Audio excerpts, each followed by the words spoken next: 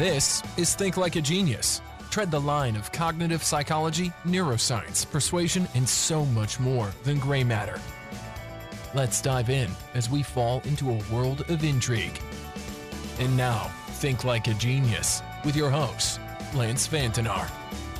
Good evening, everyone. I've got another fantastic interview today, and I've got Casey Thomas with me. Casey is involved in a bit of a unique area, which is esport nutrition. Now, before we start getting into the nitty-gritty of the esport nutrition, the reason why I decided to get Casey on is because there's a very big overlap with the nutrition side when it comes to cognitive health and also cognitive functioning, but just overall health. And we're going to dive into some of the topics about nootropics and various other bits and pieces. So what I'll do is I'll get Casey to give a bit of background about himself, a bit of introduction, and then we're going to dive into some of the nutritional side of things. So Casey, can you tell people a bit about yourself? Can you give us some background, please? Absolutely.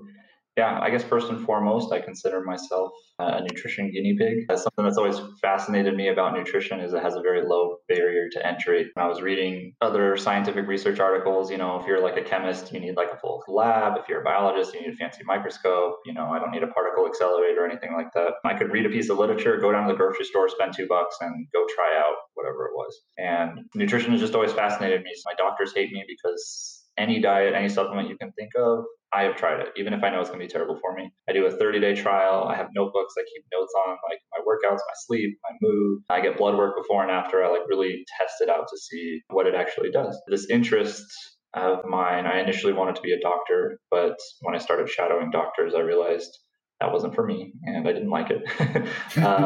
And so from there, I went and worked in clinical research, specifically looking at different supplements and pharmaceutical compounds and their impact on brain and brain health and brain performance. Mm-hmm. And from there, I had been just a nutritionist, and that's not the credentialed term over here.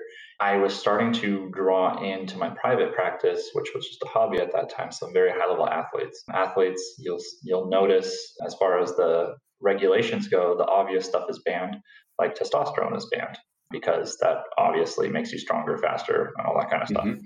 And that is unfair sport. But what's not really well regulated is stuff to enhance the brain.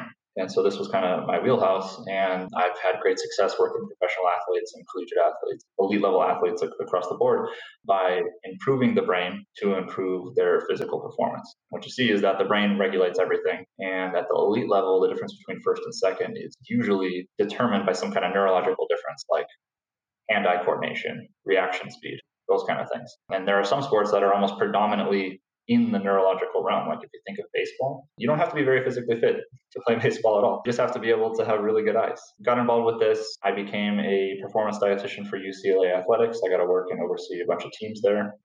And then now I spend most of my time in the private practice world, where I work still with a lot of professional, traditional athletes. But as you can tell, as you mentioned, the esports arena is something that's always intrigued me, and it lies almost entirely in the cognitive realm. And it seemed a natural transition, and some of them reached out to me because they saw what I was doing for mental performance. And so bringing over some of this success that I've had with regular traditional athletes and putting it in the esports world, which I've noticed has had a big uptick over COVID and just in general over the last 5-10 years.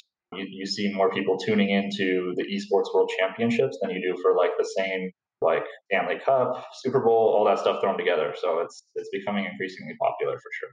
I've mentioned on previous podcasts, but just to give people a bit of context, I've had previous health issues with eczema, and the only way I could actually resolve it was through nutrition. For me, I was able to resolve it by cutting out wheat. I did cut out dairy for an extended period of time, but I still have, you could say, cheese on the odd occasion, or a bit of milk, a bit of butter and whatever. But for a big period of time, I cut those out quite dramatically and quite excessively. That made a big difference to me because it was able to get my skin to heal itself, and that made a big difference to me. And that's when I started becoming really involved in nutrition as I was doing more and more training. As we've discussed, I did a lot of obstacle course racing, a lot of endurance events. And obviously, when you're training for something like that, you need to have your nutrition quite dialed in, and you need to pay attention to being very careful what you eat and how you feel.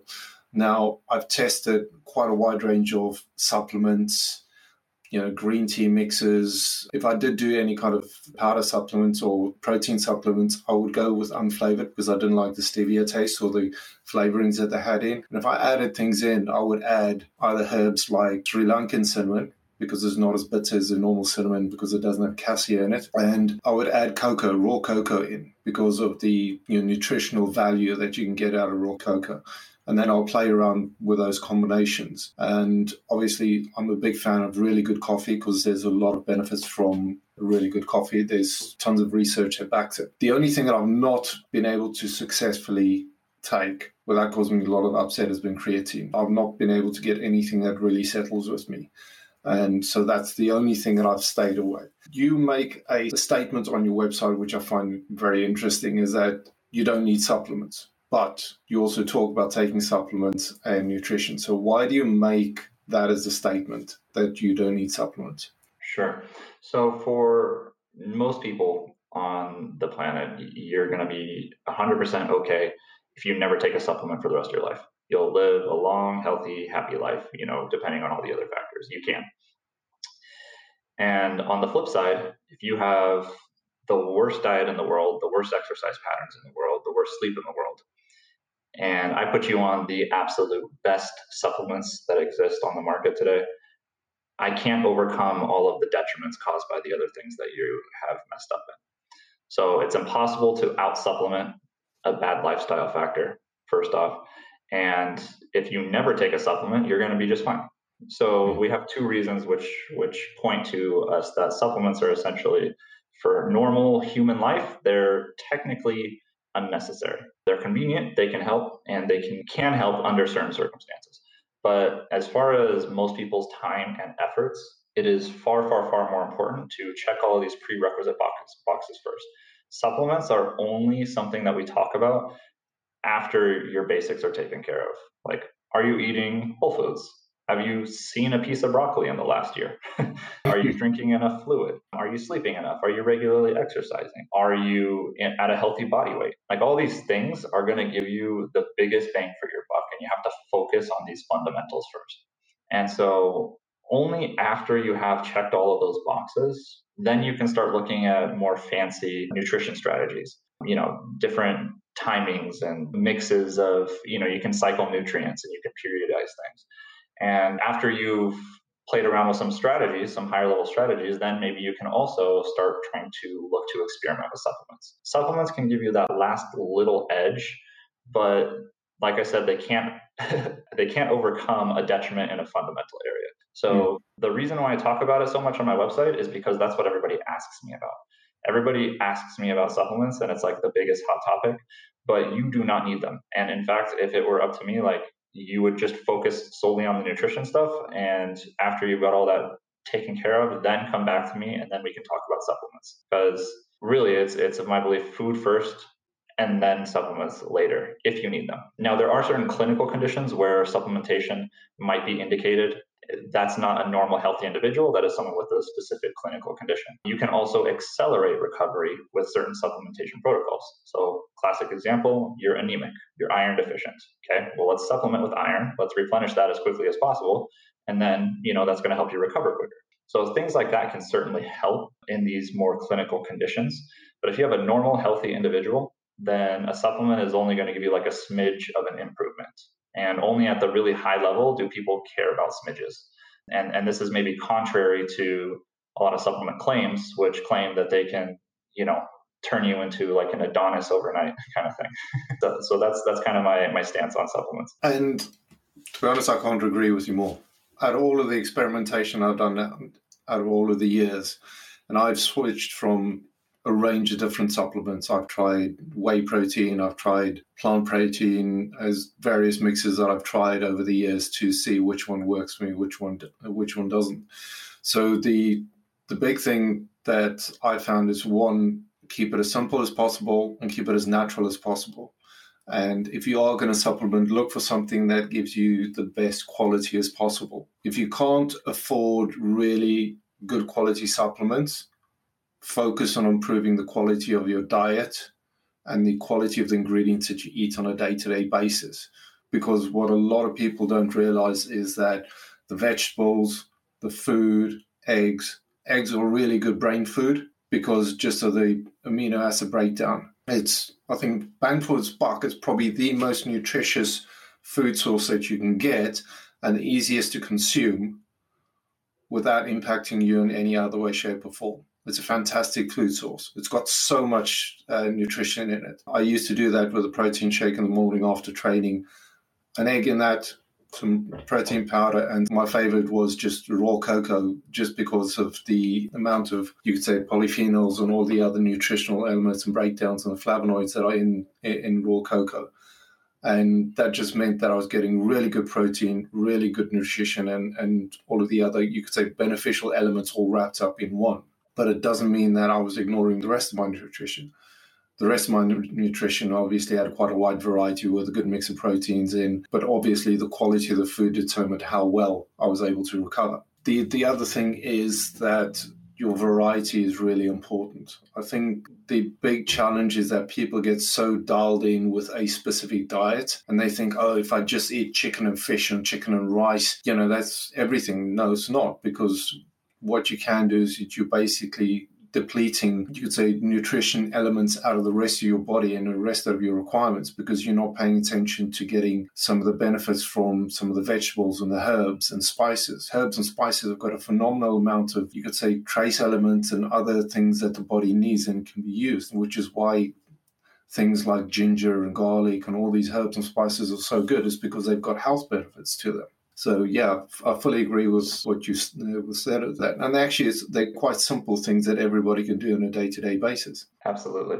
Yeah, there was a couple things in there that you said that I just want to briefly comment on. You mentioned about supplement quality, right? Very important. If you do a look, let's say today, we talked about a supplement in our conversation, and one of the listeners in good faith says, oh, I'm just going to go down to the store and I'm going to go buy one of these supplements. The research shows, when they do a random sampling of supplements on the shelves, as much as 80% of them, what's in the bag doesn't match the label exactly. So right there, that's a problem. But more concerning is as much as 10 to 15% of those supplements are contaminated with some kind of adulterant. So whether that's like a toxic metal or some kind of hormone, or maybe it's an intentional adulterant. You see this in a lot of like libido products, for example, and pre-workouts, where they will intentionally spike the product with a little kick of something that shouldn't be there, is probably illegal, to get you a little bit more hooked on it. So supplement quality is really important, and also why, the more supplements you take, the bigger the risk you're taking. And then you mentioned variety. Variety is one of the hallmarks of good nutrition for sure. Something that a lot of people, like you said, chicken, rice, and broccoli, or something that's like a standard bodybuilder meal, right? But something that just to expand on that, something that I've really seen is a lot of people tend to get locked into one particular type of color. And something that I like to tell a lot of my clients is, it sounds cheesy and you'll hate me for saying it, but to eat the rainbow if you can every day, which is to eat every single color that exists in the natural world if you can every single day. So have a yellow, have a red, have a green, have a purple. Don't have spinach and broccoli all day long for the rest of your life. And that's because each color is associated with a unique phytonutrient and nutrient profile. And if you're diversifying it that way, then you're going to make sure you're getting the broad spectrum of it. Yeah. And one extra additional note to that, well, maybe two extra. One, you can help yourself out by eating seasonally. And two, you can help yourself out by having a mix of both cooked and raw. A lot of people tend to just only eat cooked vegetables, for example, or cooked foods. Try to work in some raw as well. I think the interesting thing is that the body is designed to deal with a certain amount of variability, and it actually has got a lot more benefit, because there's a number of cases where people have gone, you could say, very, very, you could say, consistent with a certain food. I know Dave Asprey decided to really test eggs quite heavily, and he's now become sensitized to eggs. So he can't eat as many eggs, or if he has one too many, he has a reaction to it. But that's a way where you can actually, you could build a sensitivity or a reaction to a food source if you become over focused on just one typical food source. And it creates its own problems, which is a bit of a problem. That's where the whole toxicity concept comes into play, because they say the difference between a medicine and a poison is basically the dosage. Yeah, and water is a poison if you drink enough, right? Yeah. And it makes you realize that it comes down to, being careful and just being considerate and just being practical about it. The more impractical you go about it, the more difficult it makes your conditions, and the more difficult it makes being able to cope with any kind of diet and being consistent with what you're eating. The more variety you've got in, the more you can enjoy the food that you have. So definitely agree with some of that. So the other area that you have tested, which is an area which I've also had a test in, or which I've tried, is nootropics. Now, okay, my go-to nootropic is coffee. I'm very specific about it. I do as good quality coffee as what I can, and I'm fairly fortunate. I get roast on demand, and because it's such good quality coffee, I enjoy it a lot more, and also I'm not caffeine sensitive, so I can get away with drinking quite a lot of coffee. But saying that, I do tend to compensate by making sure I need to have it in the mornings, and then the rest of the day I drink water. So I don't drink coffee all day long just because I know that I'm caffeine insensitive. The reason why I'm touching on nootropics is that there's a lot of people that play around with nootropic stacks. And I've tested a couple of them, and I've found one or two products have just not worked for me at all. It was just causing me too much of a problem, and the stacks started getting really complex. And I also found that after a certain time, when certain of the supplements, my body seemed to downregulate the effects, and they weren't working as well. So I wanted to find out what your view was on that, and also what your suggestions are on anybody that are looking at nootropics. Yeah, nootropics is just a wide field these days. There's so many different stacks.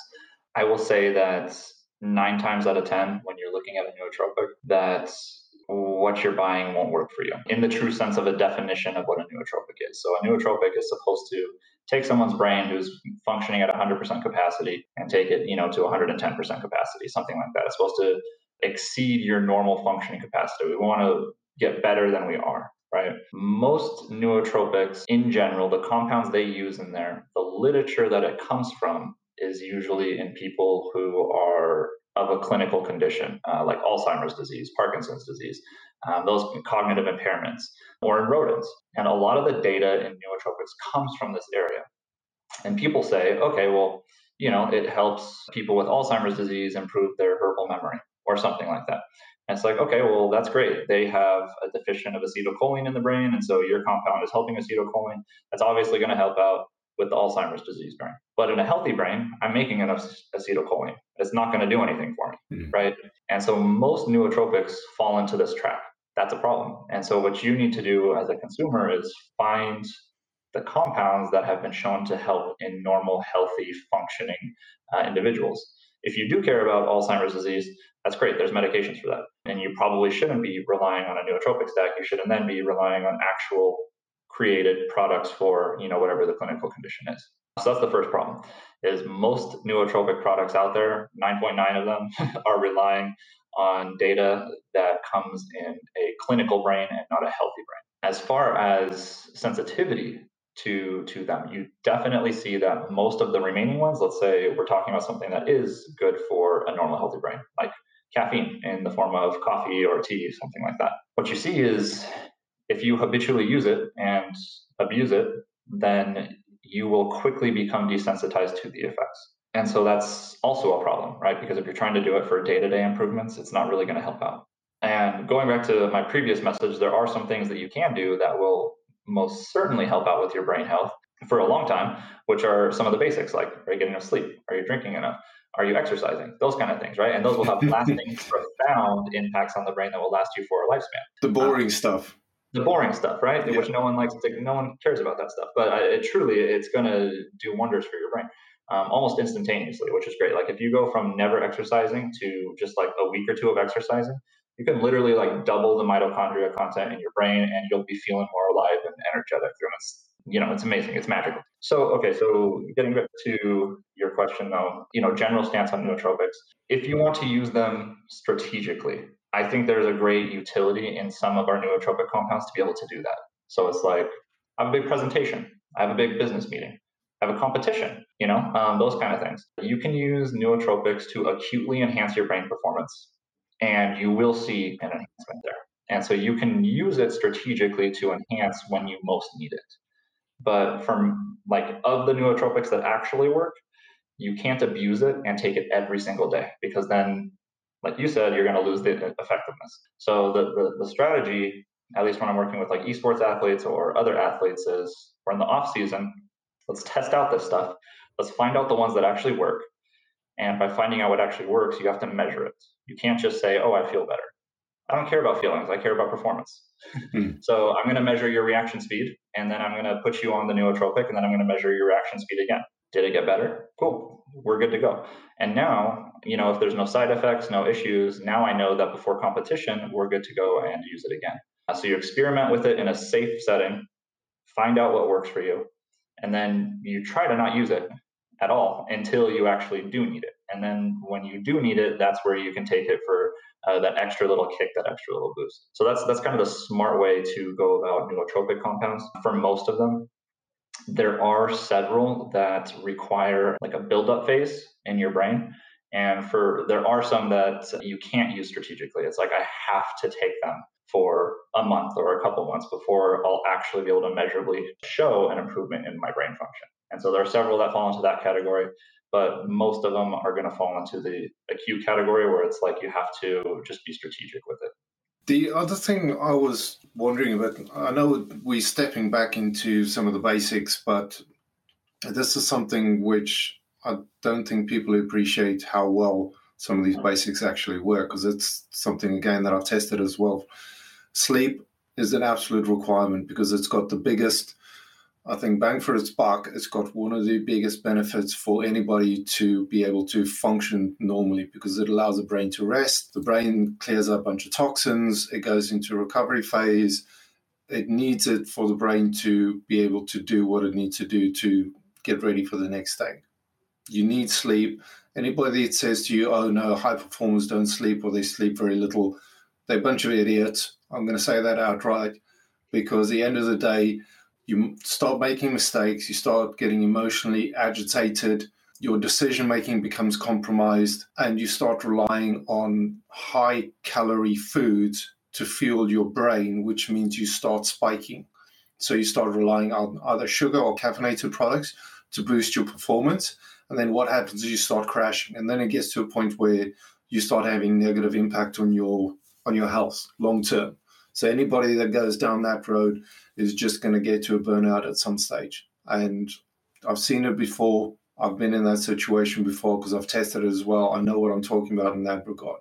So anybody that wants to poo-poo me can happily do it. I can tell them where to go and suck eggs, basically. And if it sounds a bit harsh, it's because it is. The only other area which I find is quite fascinating is the whole ketosis and fasting. Because I found that when I've done fasting, if I do intermittent fasting, or even where I do, say, one meal a day for an extended period of time, I found that ketosis state seems to give me quite consistent energy, and I actually feel a lot clearer by the end of the day when I've tested with ketosis. So what's your views on that? Yeah, that's a great one. So as far as ketosis is concerned, the data is equivocal. There's been several meta-analyses that have come out taking a look at this now. And what you see is that some people see an enhancement with ketosis. Some people see no change, and some people get worse. And what I will say is, in advance, there's two confounders. Okay. One is if you're someone who is eating like a standard Western diet, you're eating like trash, right? And then you suddenly start caring about your diet. And usually when you start caring about your diet, it's because you're caring about your health, right? Mm. And so if you start caring about your health, then you're going to do things like, I'm going to sleep more, I'm going to drink more water, I'm going to exercise, I'm going to also go on this keto diet. And so then you have all these kind of confounding variables that are also obviously going to improve you. But then the people who go on this keto diet for the first time, they say, wow, I feel amazing. And they might attribute it to the keto diet when maybe it was the exercise, maybe it was the sleep that was actually the variable. So, and you see that with any diet. Literally any diet is going to report enhancements when you compare it to a trash diet, right? Yeah. And so that's the biggest issue in my mind with nutrition scientific literature, is the control group for, who we're comparing to for almost every single dietary pattern is the standard, at least in America, it's like the standard American diet. Or what they'll do is they will do what the government regulations are. So like whatever Australia recommends, that's going to be our control group.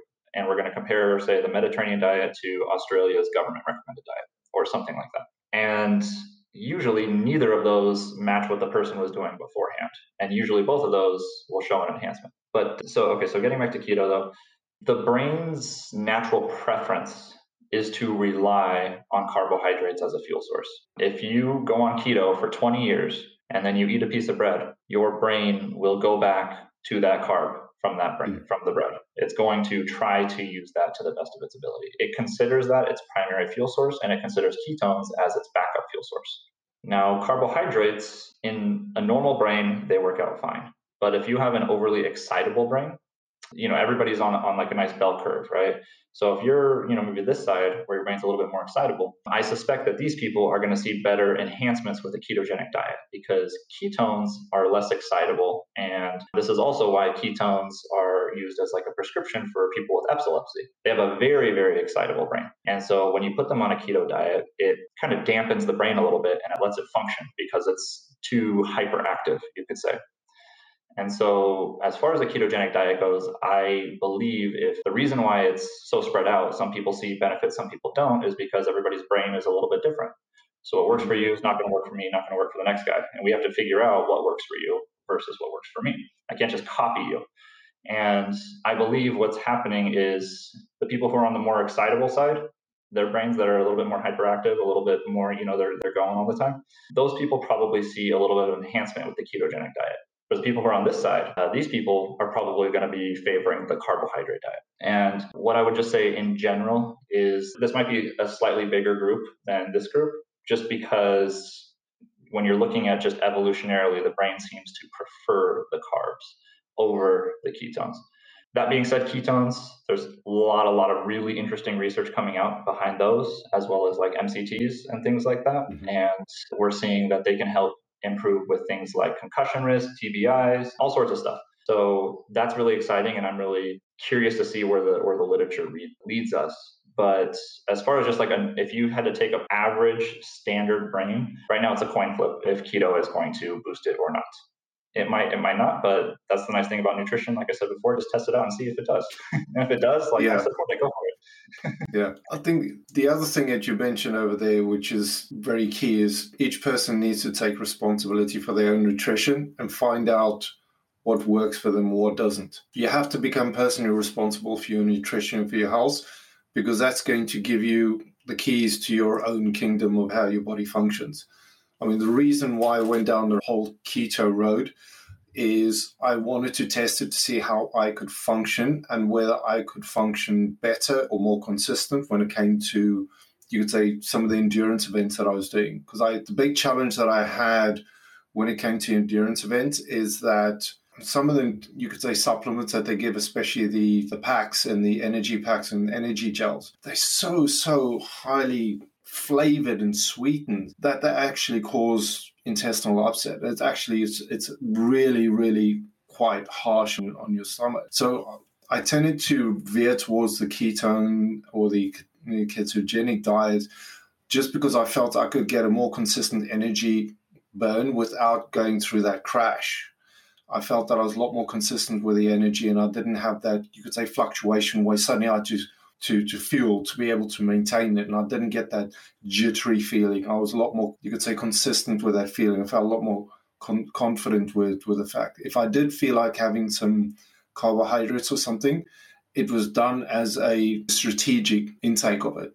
But most of the time, because I was testing it, I was already eating very, very well and very carefully before I started down this road. This is not something where I had a really rubbish diet and then stepped into ketogenic diet and then everything was improved and I thought, hey, this is fantastic. I was testing a bunch of things beforehand, and when I actually stepped into it, I then had a way of actually sensing how it was, whether it was improving or whether it was good for me or not. That's why I knew when I was doing the fasting, because I was eating that way, I felt a lot more, you could say, consistently energetically. Although I felt hungry, I knew I could manage it over a long period of time. But also, again, I've tested some fasting for 2-3 days for a number of reasons, because I wanted to see how my body functioned and whether I could actually still carry on doing it. But it was also, at one stage, I had a bit of a reaction to some wheat that I was eating. And the only way to basically get the body to repair itself, if you go into a fast, instead of having to deal with the food, the body then just go into a regeneration phase.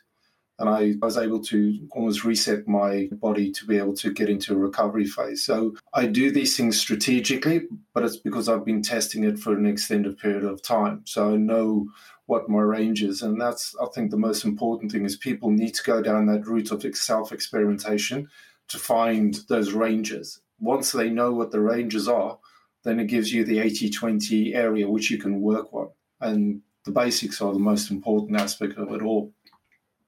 Yeah. One little quick note that I just want to say is like, so many people get paralyzed looking for the perfect diet. You know, they're like, well, I'm doing some research and this and that, and I'm trying to figure out what's exactly, I need a meal plan. I got to buy containers. They just get held up on all these small details. And it's like, you don't need anybody to tell you what the perfect diet is. If you're curious about one, go spend $20, go to the grocery store, buy the foods and try it out yourself. Like, you will very quickly learn. Your body will tell you everything you want to know. You just got to listen to it. Yeah. The other key thing, the other important thing is to go down the road of getting a good kind of biometric device or doing something that does biometric testing that gives you the feedback, and pay attention to what your body markers are doing, because that's going to give you an indication. If you can't log it and you don't have data or metrics or anything of that nature to give you feedback, you're going on feeling. I know you mentioned about journaling. Journaling is a good way to track it because it gives you indisputed evidence of what you felt like when you're eating it, and you can compare things, which is why sometimes these apps are really good. If you record your food intake, the type of food that you eat, and it also tells you the calories, and it also gives you that idea of this is what I've been eating on a day-to-day basis. So it gives you actual data instead of perceptual information, because a lot of times you think, oh, my diet is actually really good. It's not really. When you start writing it down, you actually realize your diet is actually pretty rubbish. And that was a big eye-opener for me, because when I actually took the effort of writing down what I was eating, I suddenly realized I was eating a lot more rubbish than I was thinking I was eating. And that was, for me, the biggest change, because I couldn't lie to what was on paper, which is the most important thing, because now you can't dispute it. And that to me was a very big learning curve to help me improve my nutrition overall, because then I knew exactly what it was that I should be eating and how I should actually be monitoring things. Sure. Yeah, and I like to tell people, if you're not measuring, you're guessing. So yeah. I don't care about your feelings, like at least in the scope of this conversation. I mean, I might care about your feelings if that's what we're trying to improve if you come to me. But if you're asking for acute performance enhancements, then we need to measure those performance enhancements to see if it actually makes you feel better. There's a funny story with NASCAR drivers. Back in the day, cocaine was very, very popular amongst NASCAR drivers. They would all do some cocaine before they went out to drive. And every single one of them, they're like, I feel like a god, I'm ready to go. Like I am king of the world. I am, this helps me compete. I am the best ever. And then when you look at the data and you compare the cocaine users to the non-cocaine users, no difference in performance whatsoever. No difference. It makes you feel better. It makes you feel amazing, but it has no difference in performance metrics. So if feeling is what you're going after, certainly there's a lot of things you can use to boost your feelings. But if different performance metrics are something you care about, then you actually need to measure. Just so that way you know if you're actually improving it. What do you say is your go-to, you could say, basic nutritional fundamentals that you would suggest to everybody when they're first starting out? If they're starting to look at nutrition, I know that you mentioned do some basics. If you had to say to somebody when they first start out, what is the best advice that you can give them when they start looking at nutrition? Yeah, so some of the basics, right? Like the first thing, and this is a little bit difficult for me to admit, but the single most important aspect of any nutrition intervention is whether or not you can actually do it. And usually I like to jump right into the intervention, which is like, this is the prescription, here you go. Like I'm handing you a piece of paper, this is what you need to do. But if I give you something that you physically cannot do, then it's going to fail, right? I can give you the best diet in the world, but if you can't do it, who cares? But if I can give you a suboptimal diet, but you can do it, then at least you're, 10, 20% better, something like that. Mm-hmm. So the first step is to just be very real with yourself, be brutally honest and figure out, what can I actually do right now? Am I a single mother with 4 kids? Do I have time to meal prep every day? Probably not. What's your budget? Do you have the money to actually go buy all these fancy new ingredients? Maybe, maybe not. I don't know. Are there certain foods that you physically cannot ingest because you have allergies, right? Like if you're allergic to eggs, but I give you something that says you have to eat eggs every day, you're kind of SOL, like you're out of luck. So first step is just to be very real with your current situation and what you're actually able to do, because any diet you can stick to is going to be better than your old one. So if you can do something, if you can do even one small, tiny, tiny change, that's going to be infinitely better than me giving you the perfect plan and you being able to do 0% of it. So that's step one. Step two, I would say, is I'm in general a fan of what I like to call like the 90-10 rule, which is just 90% of the time, try to be eating healthy. If you break down the math on the meals, that will give you about 2 meals a week where you can, be out with the boys or go out with the family, it's a birthday party or something, it's a holiday, have some social interactions. I'm not saying go wild, that 2 meals is not, I'm going to have a case of beer and, a bucket of fried chicken and like 3 candy bars. That's, I can relax a little bit. Maybe I'm not logging my food for this meal, or maybe it's, just a little relaxation. Of the 90% where you're on point, most of it should be coming from whole foods. And some people ask me, what is a whole food? I say, okay, well, did it fly? Did it swim? Did it run on the earth? Did it grow out of the ground? And if they say yes, then I say, okay, that's a whole food. And if it didn't, if you don't know what the ingredients are, or if, it's like many steps removed from those processes, then you're probably not dealing with the whole food. And in the supermarket, a nice way to identify whole foods is usually the perimeter is where all the whole foods are. And then the interior aisles are where all the processed foods are. And that's not to say that you can't mix and match, right? You can make a beautiful stew out of whole ingredients. So if you look at a label, you should be able to identify most of the ingredients starting from the top. Once it gets down to, if at the top there's ingredients that you can't identify, then that's probably a problem because you're probably dealing with something that's been heavily processed. So in general, you should probably be trying to have more whole foods. After you're taking care of that, you should make sure that you're drinking enough fluid in a day. So water, most people don't know this. Like everybody knows that the body is like 2/3 water. Everybody says that when they're a kid. It's like, oh, did you know the body's 2/3 water? It's like, yeah, okay, that's fine. Who cares? But the brain is actually about 75% water. And so what that means is when you're a little bit dehydrated, your brain feels it much more than the rest of your body. And when you look at a brain scan of a dehydrated brain versus a normal brain, the dehydrated brain has actually shrunk. Okay, it looks like an Alzheimer brain under an MRI scan, which is kind of scary. So your brain is physically shrunk. And the worst part about this when you're dehydrated is you're locked under your own perceptions. So you don't actually notice that your brain is impaired. You might be, reaction speed has dropped significantly, but you don't really notice that. You think maybe it's just like an off day or something like that. So you're locked into your own perception, so you don't realize it. But a good rule of thumb is you should not get thirsty, because if you get thirsty, you're too many steps behind the process. You should have somewhat of a hydration plan. You should be drinking enough fluid in a day that you're not having super concentrated urine, but it also shouldn't be crystal clear white. If it's crystal clear white, then you also have a problem with your urine. Another basic would be simply energy balance. And by that, I mean, let's say you were trying to lose weight, right? Like you went on a diet plan, you said, I was trying to lose weight, but you notice you're gaining weight. Something wrong happened there. And something big wrong, something happened there. And so that was not in line with your goal. Or let's say you were trying to maintain weight. You're like, I am happy with my body. I love my body. I want to stay right here.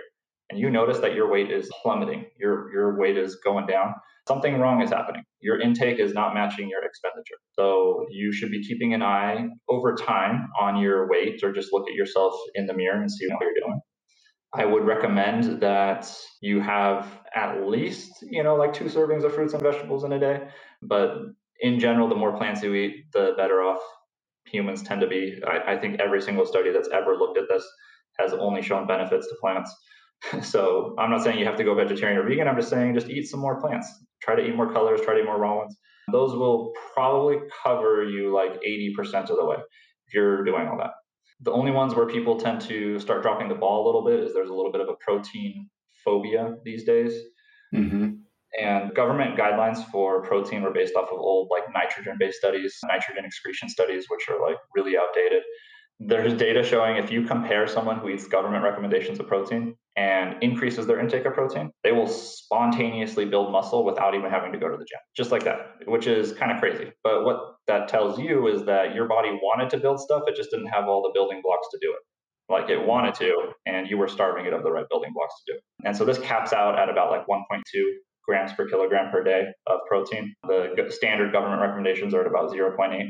And if you're physically active, as I hope you are, you probably need even more than that because you are damaging your muscle tissue. And so, I don't know, a lot of people think that protein is evil, but you're made of protein. Your body would not function without protein. You need a lot of protein. So I would just make sure that you're getting adequate protein in a day to match, at the very least, your physical activity patterns. If you're dieting, there's data showing that even more increases in protein helps out just because it helps with satiety, and being hungry sucks when you're trying to diet. So, protein can help.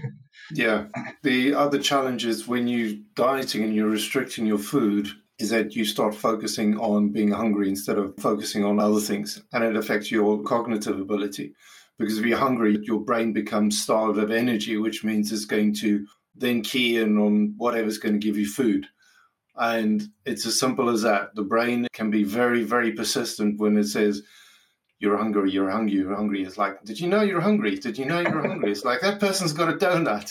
You want something like that donut. And that's when you start getting cravings, and that's when you start eating other foods, which you really shouldn't be. Because that's a big challenge as people go on diets. They don't really plan what they eat in a careful way. And I think the simplest thing, especially for me, is that what simplified my life is I made the food the night before and I had it ready, because it removed the necessity for making a choice the next day.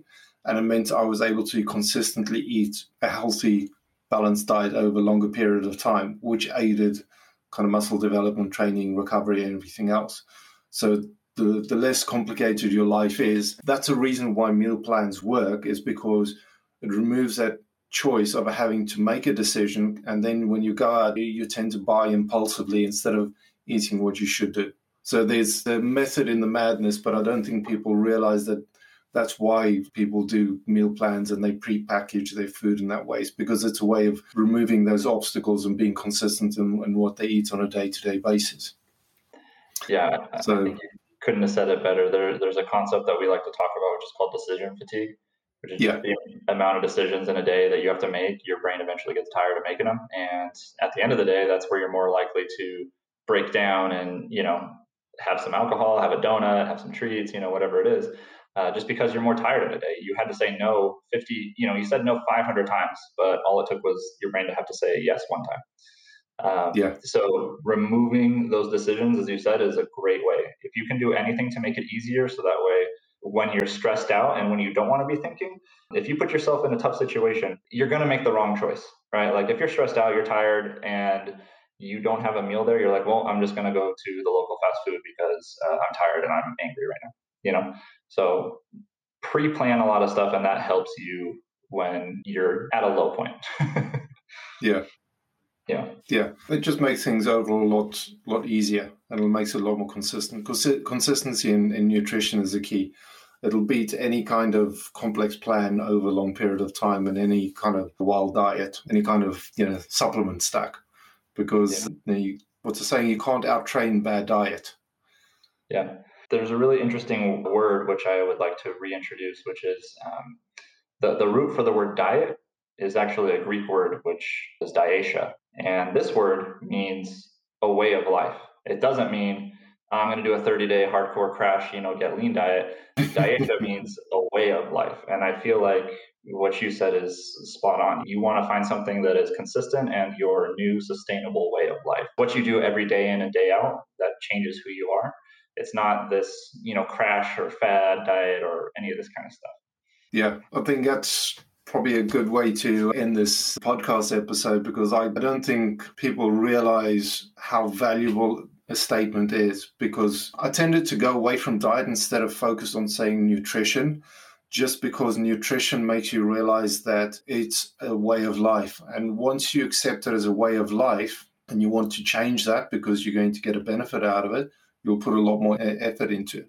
But I do like the fact that going back to, you could say, the Latin word or the old word and actually take a look at what is the true meaning of the word, because that gives you a lot more context and understanding of it. And when you start realizing that it's a way of life and, it's a long-term plan, it's a long-term how you want to structure your health, and it's part of your health plan, then it changes the context, because then it doesn't mean that you're trying to punish yourself to get into a certain shape.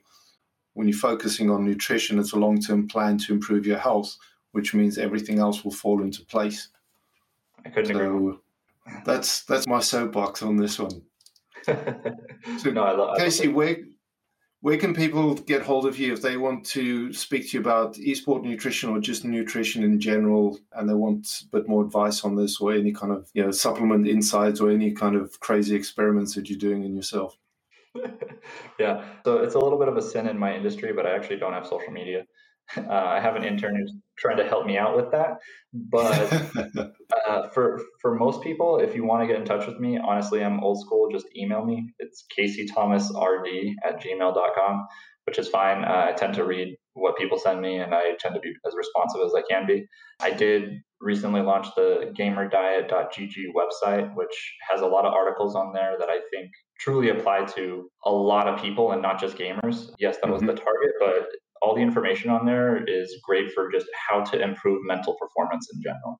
Yeah. So there's a couple free ebooks, there's a bunch of articles, there's a bunch of podcast episodes where I just rant about nutrition stuff and different nootropics and all sorts of stuff on there. So check it out. It's free. I hope you enjoy it. And like I said, if anyone wants to reach out to me directly, just shoot me an email. And if anyone is good at social media, let me know, because I'm trying to get that stuff.